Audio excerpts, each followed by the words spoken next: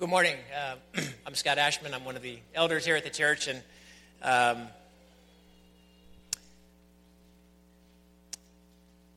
you probably saw in the announcement that Susanna Johnston, Tim and Hope's daughter, was diagnosed with leukemia.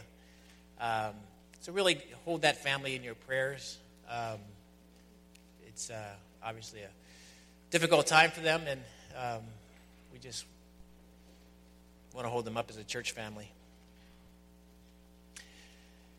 And as you just heard, my father passed away on Friday. This is a tough time to be preaching, but it was my turn, and I had this already prepared. But I want to thank you so much as a church for all your expressions of just love and comfort for my family. You are such a family to us. I mean, it's just amazing. Thank you. I watched my dad taking his last breaths on Friday, and it was a reminder that death is awful. You know, he was 89 years old. It was his time, clearly. He was peaceful. He wasn't struggling. But there is nothing natural about death. This was not part of God's creation. This came later. We were designed to be with him forever. And death is an enemy that came in later, after creation. And that's why it's such a privilege to talk to you about Jesus today. I mean, we're just clinging to Jesus right now. He's the one who conquered death for us. We have no hope apart from Jesus, but the hope we have in Jesus is glorious, it's full, it's eternal. And someone had said, are you really going to preach? And I just want to talk about Jesus today. So that's what we're going to do. Colossians 1, verses 15 to 20. It says, He is the image of the invisible God, the firstborn of all creation. For by him, this is talking about Jesus, by the way. For by him all things were created in heaven and on earth, visible and invisible, whether thrones or dominions or rulers or authorities, all things were created through him and for him. And he is before all things, and in him all things hold together. And he is the head of the body, the church. He is the beginning, the firstborn from the dead, that in everything he might be preeminent. For in him all the fullness of God was pleased to dwell, and through him to reconcile to himself all things, whether on earth or in heaven, making peace by the blood of the cross. So the background here is the Apostle Paul is writing from prison to a church in the town of Colossae, which was it's modern-day Turkey. And Paul's main reason for writing was to encourage the believers there and to refute false teaching that was working its way into the church. Paul doesn't go into a lot of detail about exactly what that false teaching was, but instead he focuses on the person and the work of Jesus to say Jesus is enough. All this other stuff, you don't need it. You just need Jesus. In these 6 verses that we just read, Paul uses the word he or him 12 times. He also uses the word all 7 times. There's a theme here. When someone says the same word, 12 times in 6 verses and another word 7 times in those same verses, there's a theme here. The word all is very interesting, the definition of it. All means all.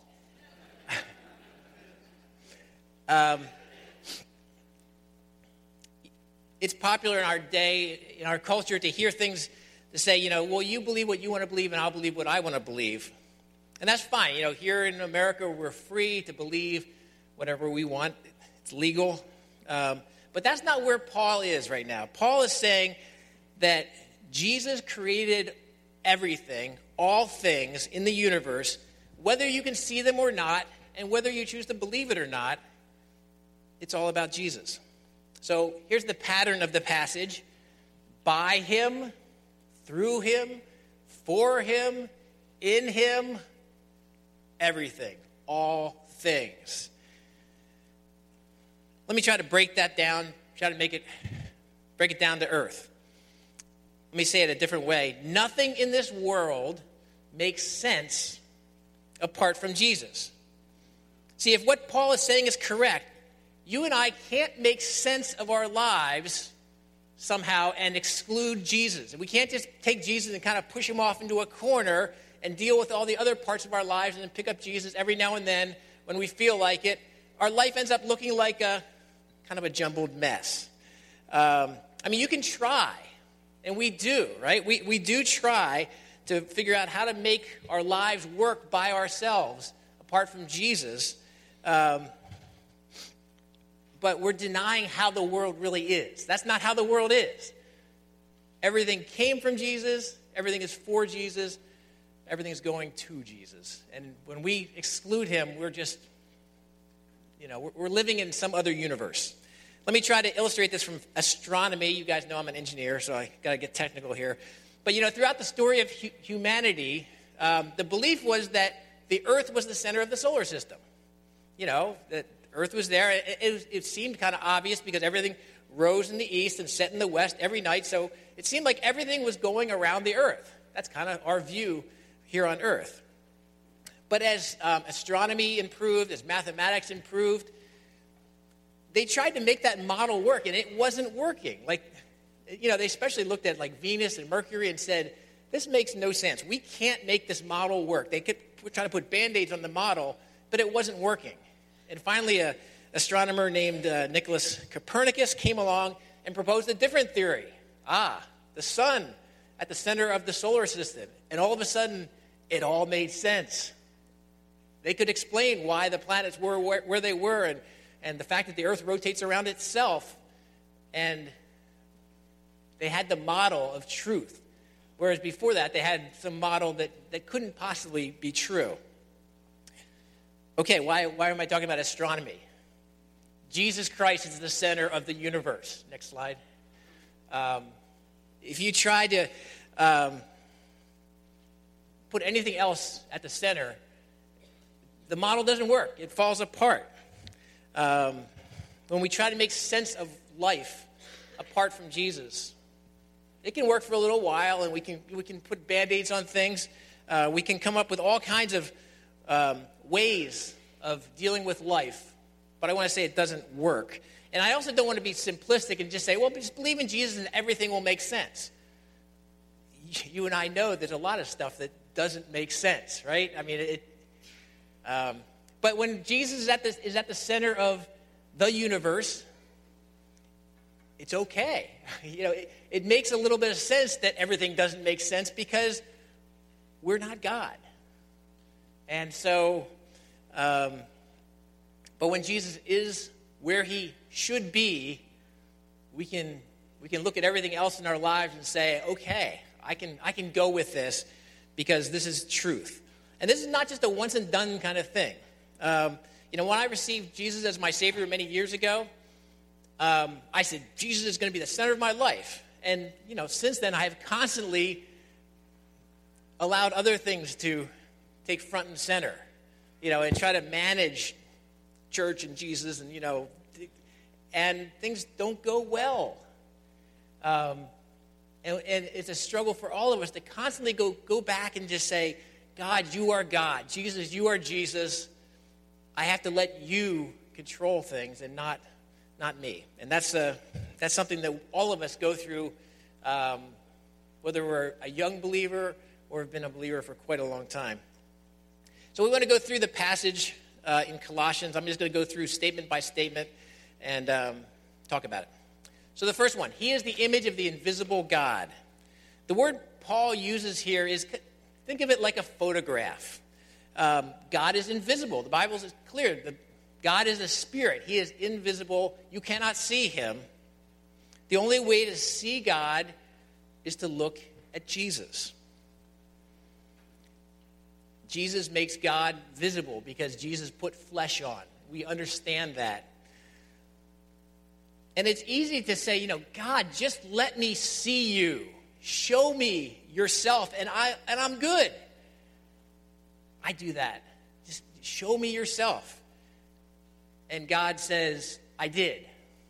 His name is Jesus. You have eyewitness accounts of him. Look at him. And that's not new. Jesus' disciple, Philip, on the night before Jesus was crucified, Jesus is talking to them, and I picture Philip just kind of interrupting him. And he said, Lord, show us the Father, and it's enough for us. And Jesus looked at him. I can picture it very lovingly, maybe a little exasperated. And he said, have I been with you so long, and you still do not know me, Philip? Whoever has seen me has seen the Father. How can you say, show me the Father? And that's kind of our story, isn't it? We say, God, just show us yourself. He says, I have. So the way we see God is to dive deeply into the life and the work of Jesus Christ. And that's what we're doing in this sermon series right now. John 1 says, no one has ever seen God. The only God who is at the Father's side, he has made him known. The next phrase is the firstborn of all creation. And this is a phrase that has tripped up people for generations. Firstborn, what does that mean? Does that mean Jesus was born at some point in time?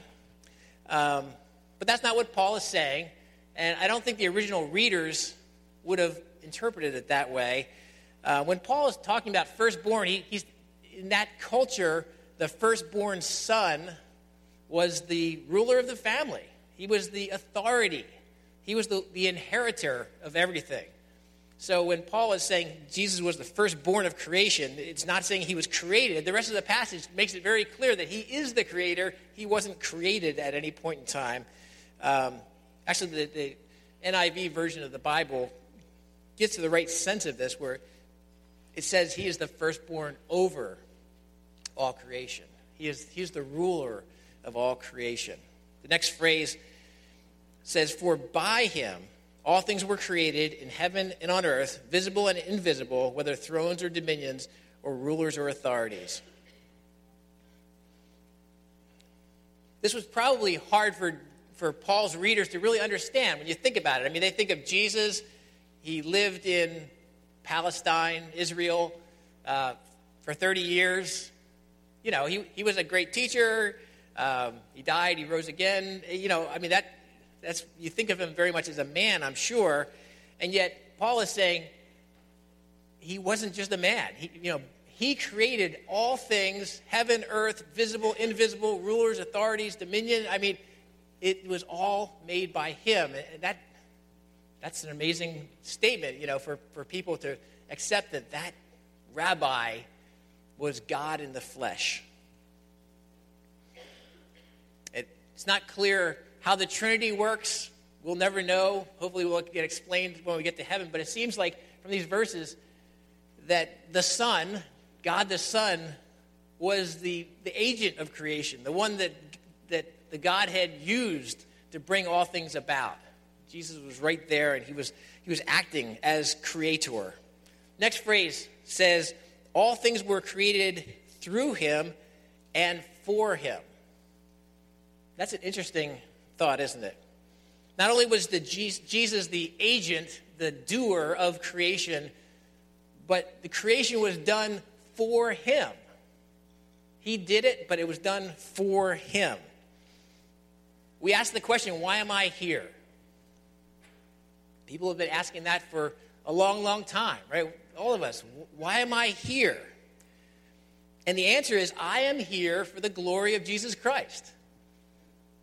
That is our purpose. That is why we were created, was so that Jesus, the Creator, would be glorified by his creation.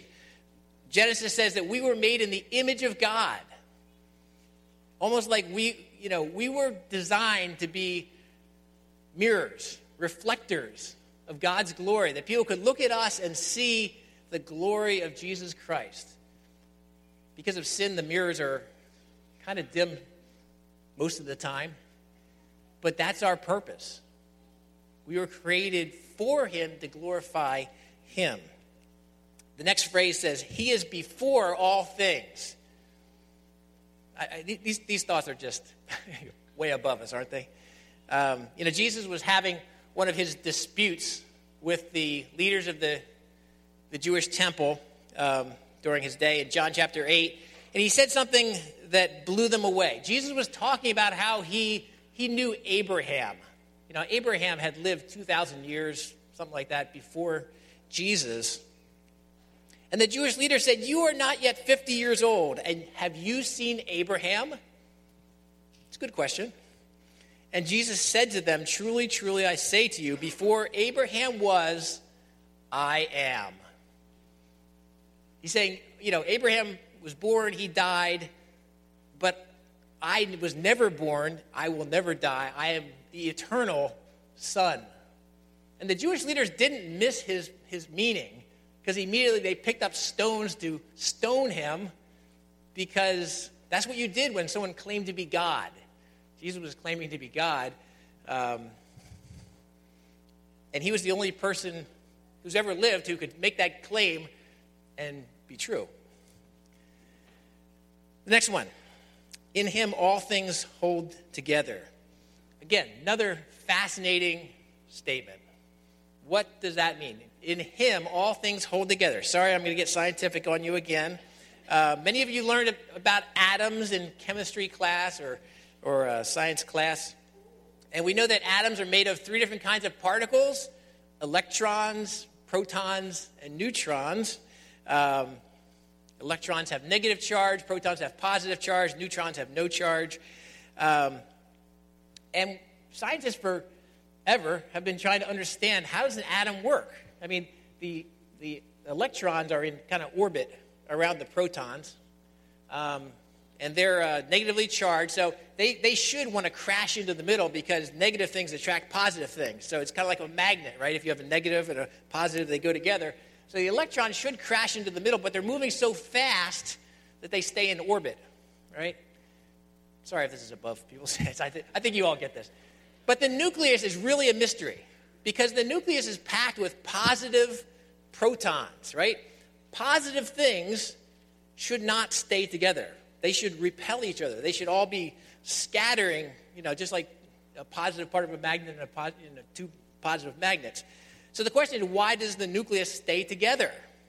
And this is, a huge puzzle for scientists, and has been forever. But they came up with this term. They call it the strong nuclear force. And they really don't know what causes it. But, at short little distances like that, the nuclear force actually holds things together far greater than magnetism that should cause them to separate. And honestly, scientists to this day don't really understand how this strong nuclear force works. It is the strongest force known to man. I mean, that's how nuclear power and, sadly, nuclear weapons, that's the force that's being harnessed in these things. So where am I saying that? Well, the bottom line is, the Bible says, in him, Jesus, all things hold together. Somehow, Jesus is at the center of all of that. And if Jesus were to say the word and say, okay, I'm gonna let that force go, well, I think the whole universe would probably just kind of evaporate or disappear. But it's Jesus who holds all things together. Just an amazing thought. Next, verse 18. He is the head of the body, the church. The head. In your body, what does the head do? Directs everything, right? Your muscles do not move without your head. Your heart doesn't beat. Your lungs don't breathe without the head, right? And even in the head, there's this thing called the pituitary gland that causes growth. The reason children grow from little to big is because something in the brain is directing that growth. And that's the picture of Jesus. Jesus directs everything in the church. It's what happens, and its growth, it's all under Jesus' control. When I first looked at this thought, I thought, Paul is talking about creation and, these amazing things. It's like he's the head of the church. And it's like, well, gee, that seems a letdown in my mind at first. I'm thinking, well, okay, so now Jesus is the head of a human institution. It's like kind of so what? I mean, I know I'm being a little heretical there. But then I started thinking, what is the church? It's all of you, and the universal church, all the people around the world that call Jesus Lord, and it's all of the people who have ever lived, who have put their faith in Jesus, looking forward to Jesus in the Old Testament and looking back to Jesus ever since. That is the church. And the Bible says amazing things about the church. Sometimes we don't take ourselves very seriously. I know I don't. But, it says the church is made up of people from every nation, from all tribes and peoples and languages. They have everyone who has their names written in the Lord's book of life. And in Revelation, the church is called the New Jerusalem, the eternal city. You are the bride of Christ, and you've been given the glory of God. He's making us to be a people that shines like diamonds, like gemstones. You, the church, are built on the foundation of God's chosen people, Israel, and the foundation of the 12 apostles. We are a city whose streets are made of gold. That's not just heaven. He's really talking about the church, who God is refining us to be. It says that one day when the church is fully gathered together, there will be no sun, no moon to shine on it. Don't need it, because Jesus will be there and Jesus will give light to us. It's a glorious thing. The kings of the earth will bring their glory into it, and its gates will never be shut by day, and there will be no night there. Glorious. Jesus Christ is the head of the church. Next it says he's the firstborn of the dead. Paul uses that word firstborn again. Again, he's saying Jesus was the first person to ever rise from the dead. He wasn't. The prophet Elisha had raised people from death to life. Jesus himself raised the widow of Nain's son and Lazarus. So he wasn't the first person to ever rise from the dead, but he is by far the greatest, the one who precedes all of us, and he is the one who is most glorious of all those who have ever risen from the dead. And all of us, because Jesus is the firstborn of the dead, gives confidence that we also will be with him, and we also will have a resurrection. The death will not be the final word over your life if you are a believer in Jesus Christ. Death will be a doorway into eternity, and I'm so thankful for that. The next phrase says that in everything he might be preeminent. Now you look at that word preeminent, and it's kind of one of those highbrow words, right? Scholars talk about he is the preeminent professor in his field. We use the word preeminent that way. Or she is the preeminent violinist of her generation. We don't really talk like that, do we? But Paul says in verse 18, he is the beginning, the firstborn from the dead, that in everything he might be preeminent. And again, let me say that in a way maybe that is a little more down to earth that we can really relate to. But I also want to say it in a way that maybe you and I have trouble actually backing up, actually believing. And this is what I think it means. Ready? Jesus is better than anything. Right? And you might say, well, I believe that. Sure, Jesus is better than anything. I believe that Jesus was the greatest one who ever lived. He's God in the flesh. He died, he rose. I believe that Jesus is better than anything. But let me ask you a question. If Jesus really is better than anything, what are you presently living without because Jesus is better than anything? Or what are you willing to live without because of Jesus, if he really is better than anything? For example, if Jesus required you to live without an iPhone, or a Galaxy or a Pixel or any kind of smartphone, could you do it? And you say, well, I probably could, but Jesus wouldn't ask me to do that. Maybe. What if serving Jesus, because he's better than anything, caused you to radically change your economic lifestyle? What if following Jesus meant that you could never own a home or buy a car? Would you live in poverty just to be with Jesus? Is he really better than anything? And it's the question, I have to ask myself, is Jesus really better than anything or not? And I struggle with that, because life is good. There's a lot of things that I love about life.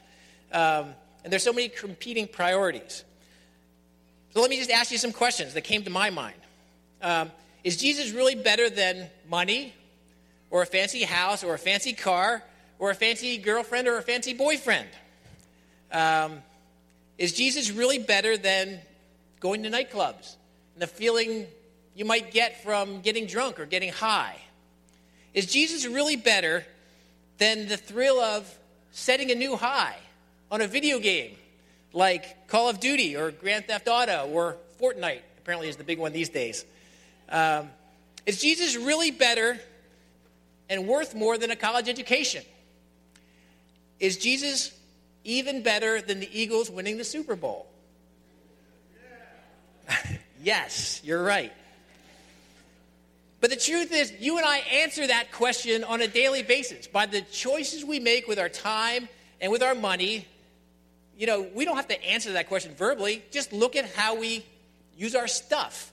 And it speaks to whether Jesus is really better than anything to us. So is Jesus really better than anything? Preeminent, better than anything? Yes, he is. Why? For one reason, he doesn't change, he doesn't fade. Everything else that we're tempted to love will fade.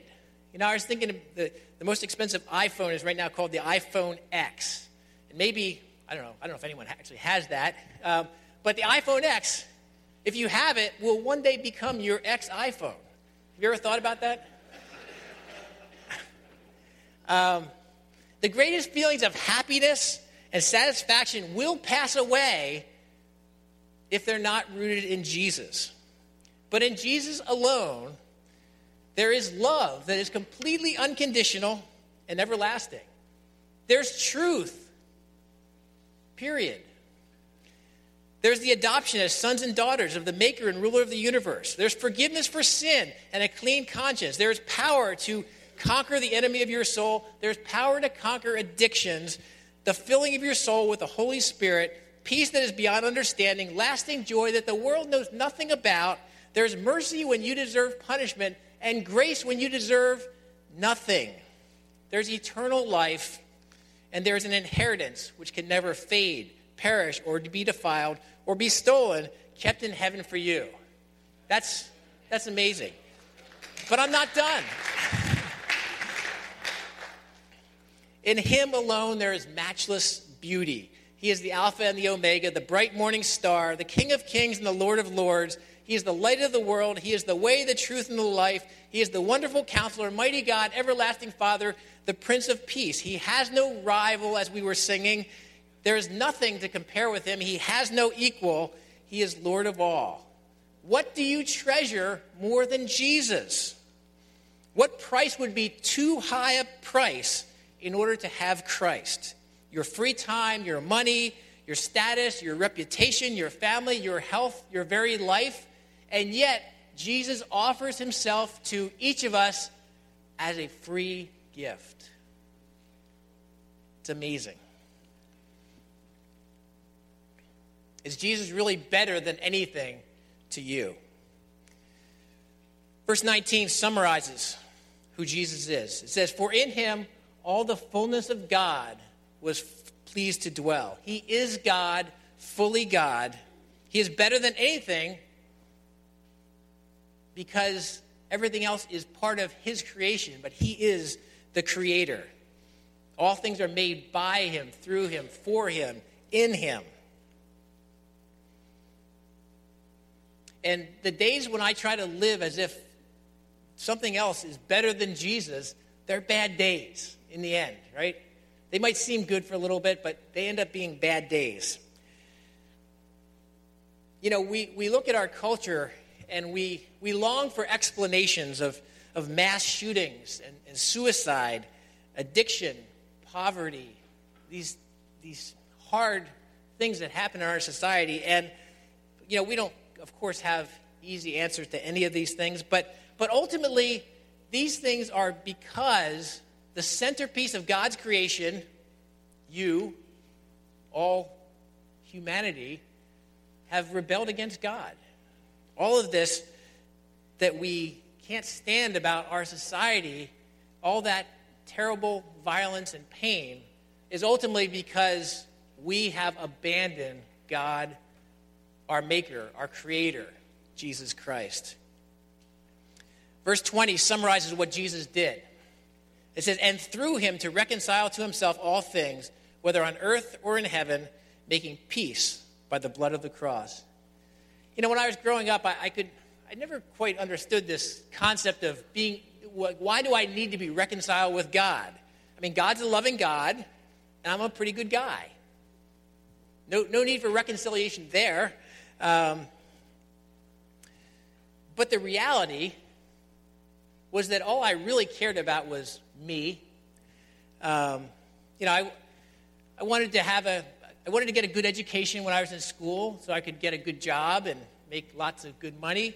And I wanted to have a lot of good fun at parties. That's really all I asked of life, you know. And the reality is I had shut the Creator out of my life completely. I said, I'm good with God, but I wanted nothing really to do with God except for him to just leave me alone. And I even had the arrogance to think, well, if I'll keep God around, but kind of have him on the bench, just in case my life really gets into trouble. I'll say, hey, come on into the game, God. You know, how arrogant is that we can just have God as our bench player that we run to when things aren't going too well with our plans. And that was me. I might have said I was just ignoring God. But the reality was I hated God. Now, we don't use the word hate. That's a very strong language. But what does a polite person do to someone they hate? They ignore them. They kind of just shut them out of their life. And that's what I did with God. I said, hey, God, just stay over there. Stay out of my life. Let me run my own life. It's selfishness. And what does the Bible call that? It calls it sin. Rebellion against our Maker. Do we need reconciliation with God? Well, yes, we do. Every one of us have that selfishness, that sin that separates us from our Maker, that says, thank you very much, God. I'll take it from here. But look at what Jesus did. Through him, keep it on the old slide. Through him to reconcile to himself all things, whether on earth or in heaven, making peace by the blood of his cross. That is good news. In Romans 8 it says, but God shows his love for us in that while we were still sinners, Christ died for us. For if we were enemies, when we were enemies of God, we were reconciled to God by the death of his Son. Much more now that we are reconciled, shall we be saved by his life. Jesus came on the mission to reconcile, to bring us back to God. Us who have been his enemies, us who hated him, to bring peace between God and me, God and you. That's why he came. So I started today talking about the death of my father. I'm ending today talking about the death of my Savior. John 1 has an amazing statement. You think about Jesus, the Creator. It says, he was in the world. Remember, this is the Creator of the universe. He was in the world, and the world was made through him, yet the world did not know him. He created the world. He was walking in this world. They didn't know him. He came to his own people, and his own people did not receive him. Think of that. I made you, but you don't receive me. What was that like for Jesus? But the good news is that to all who did receive him, who believed in his name, he gave the right to become the children of God. What good news is that? That he would allow us to become his children. Praise God for that. And the question this morning is simply this: have you received this Jesus? He is the center of everything. He is better than anything. Have you received this Jesus? And for that matter, are you pushing Jesus to be the center of your life? Are you asking Jesus to take control of your life? Or are you more content just to kind of leave him out in some distant corner of your life? He is better than anything. Let's pray.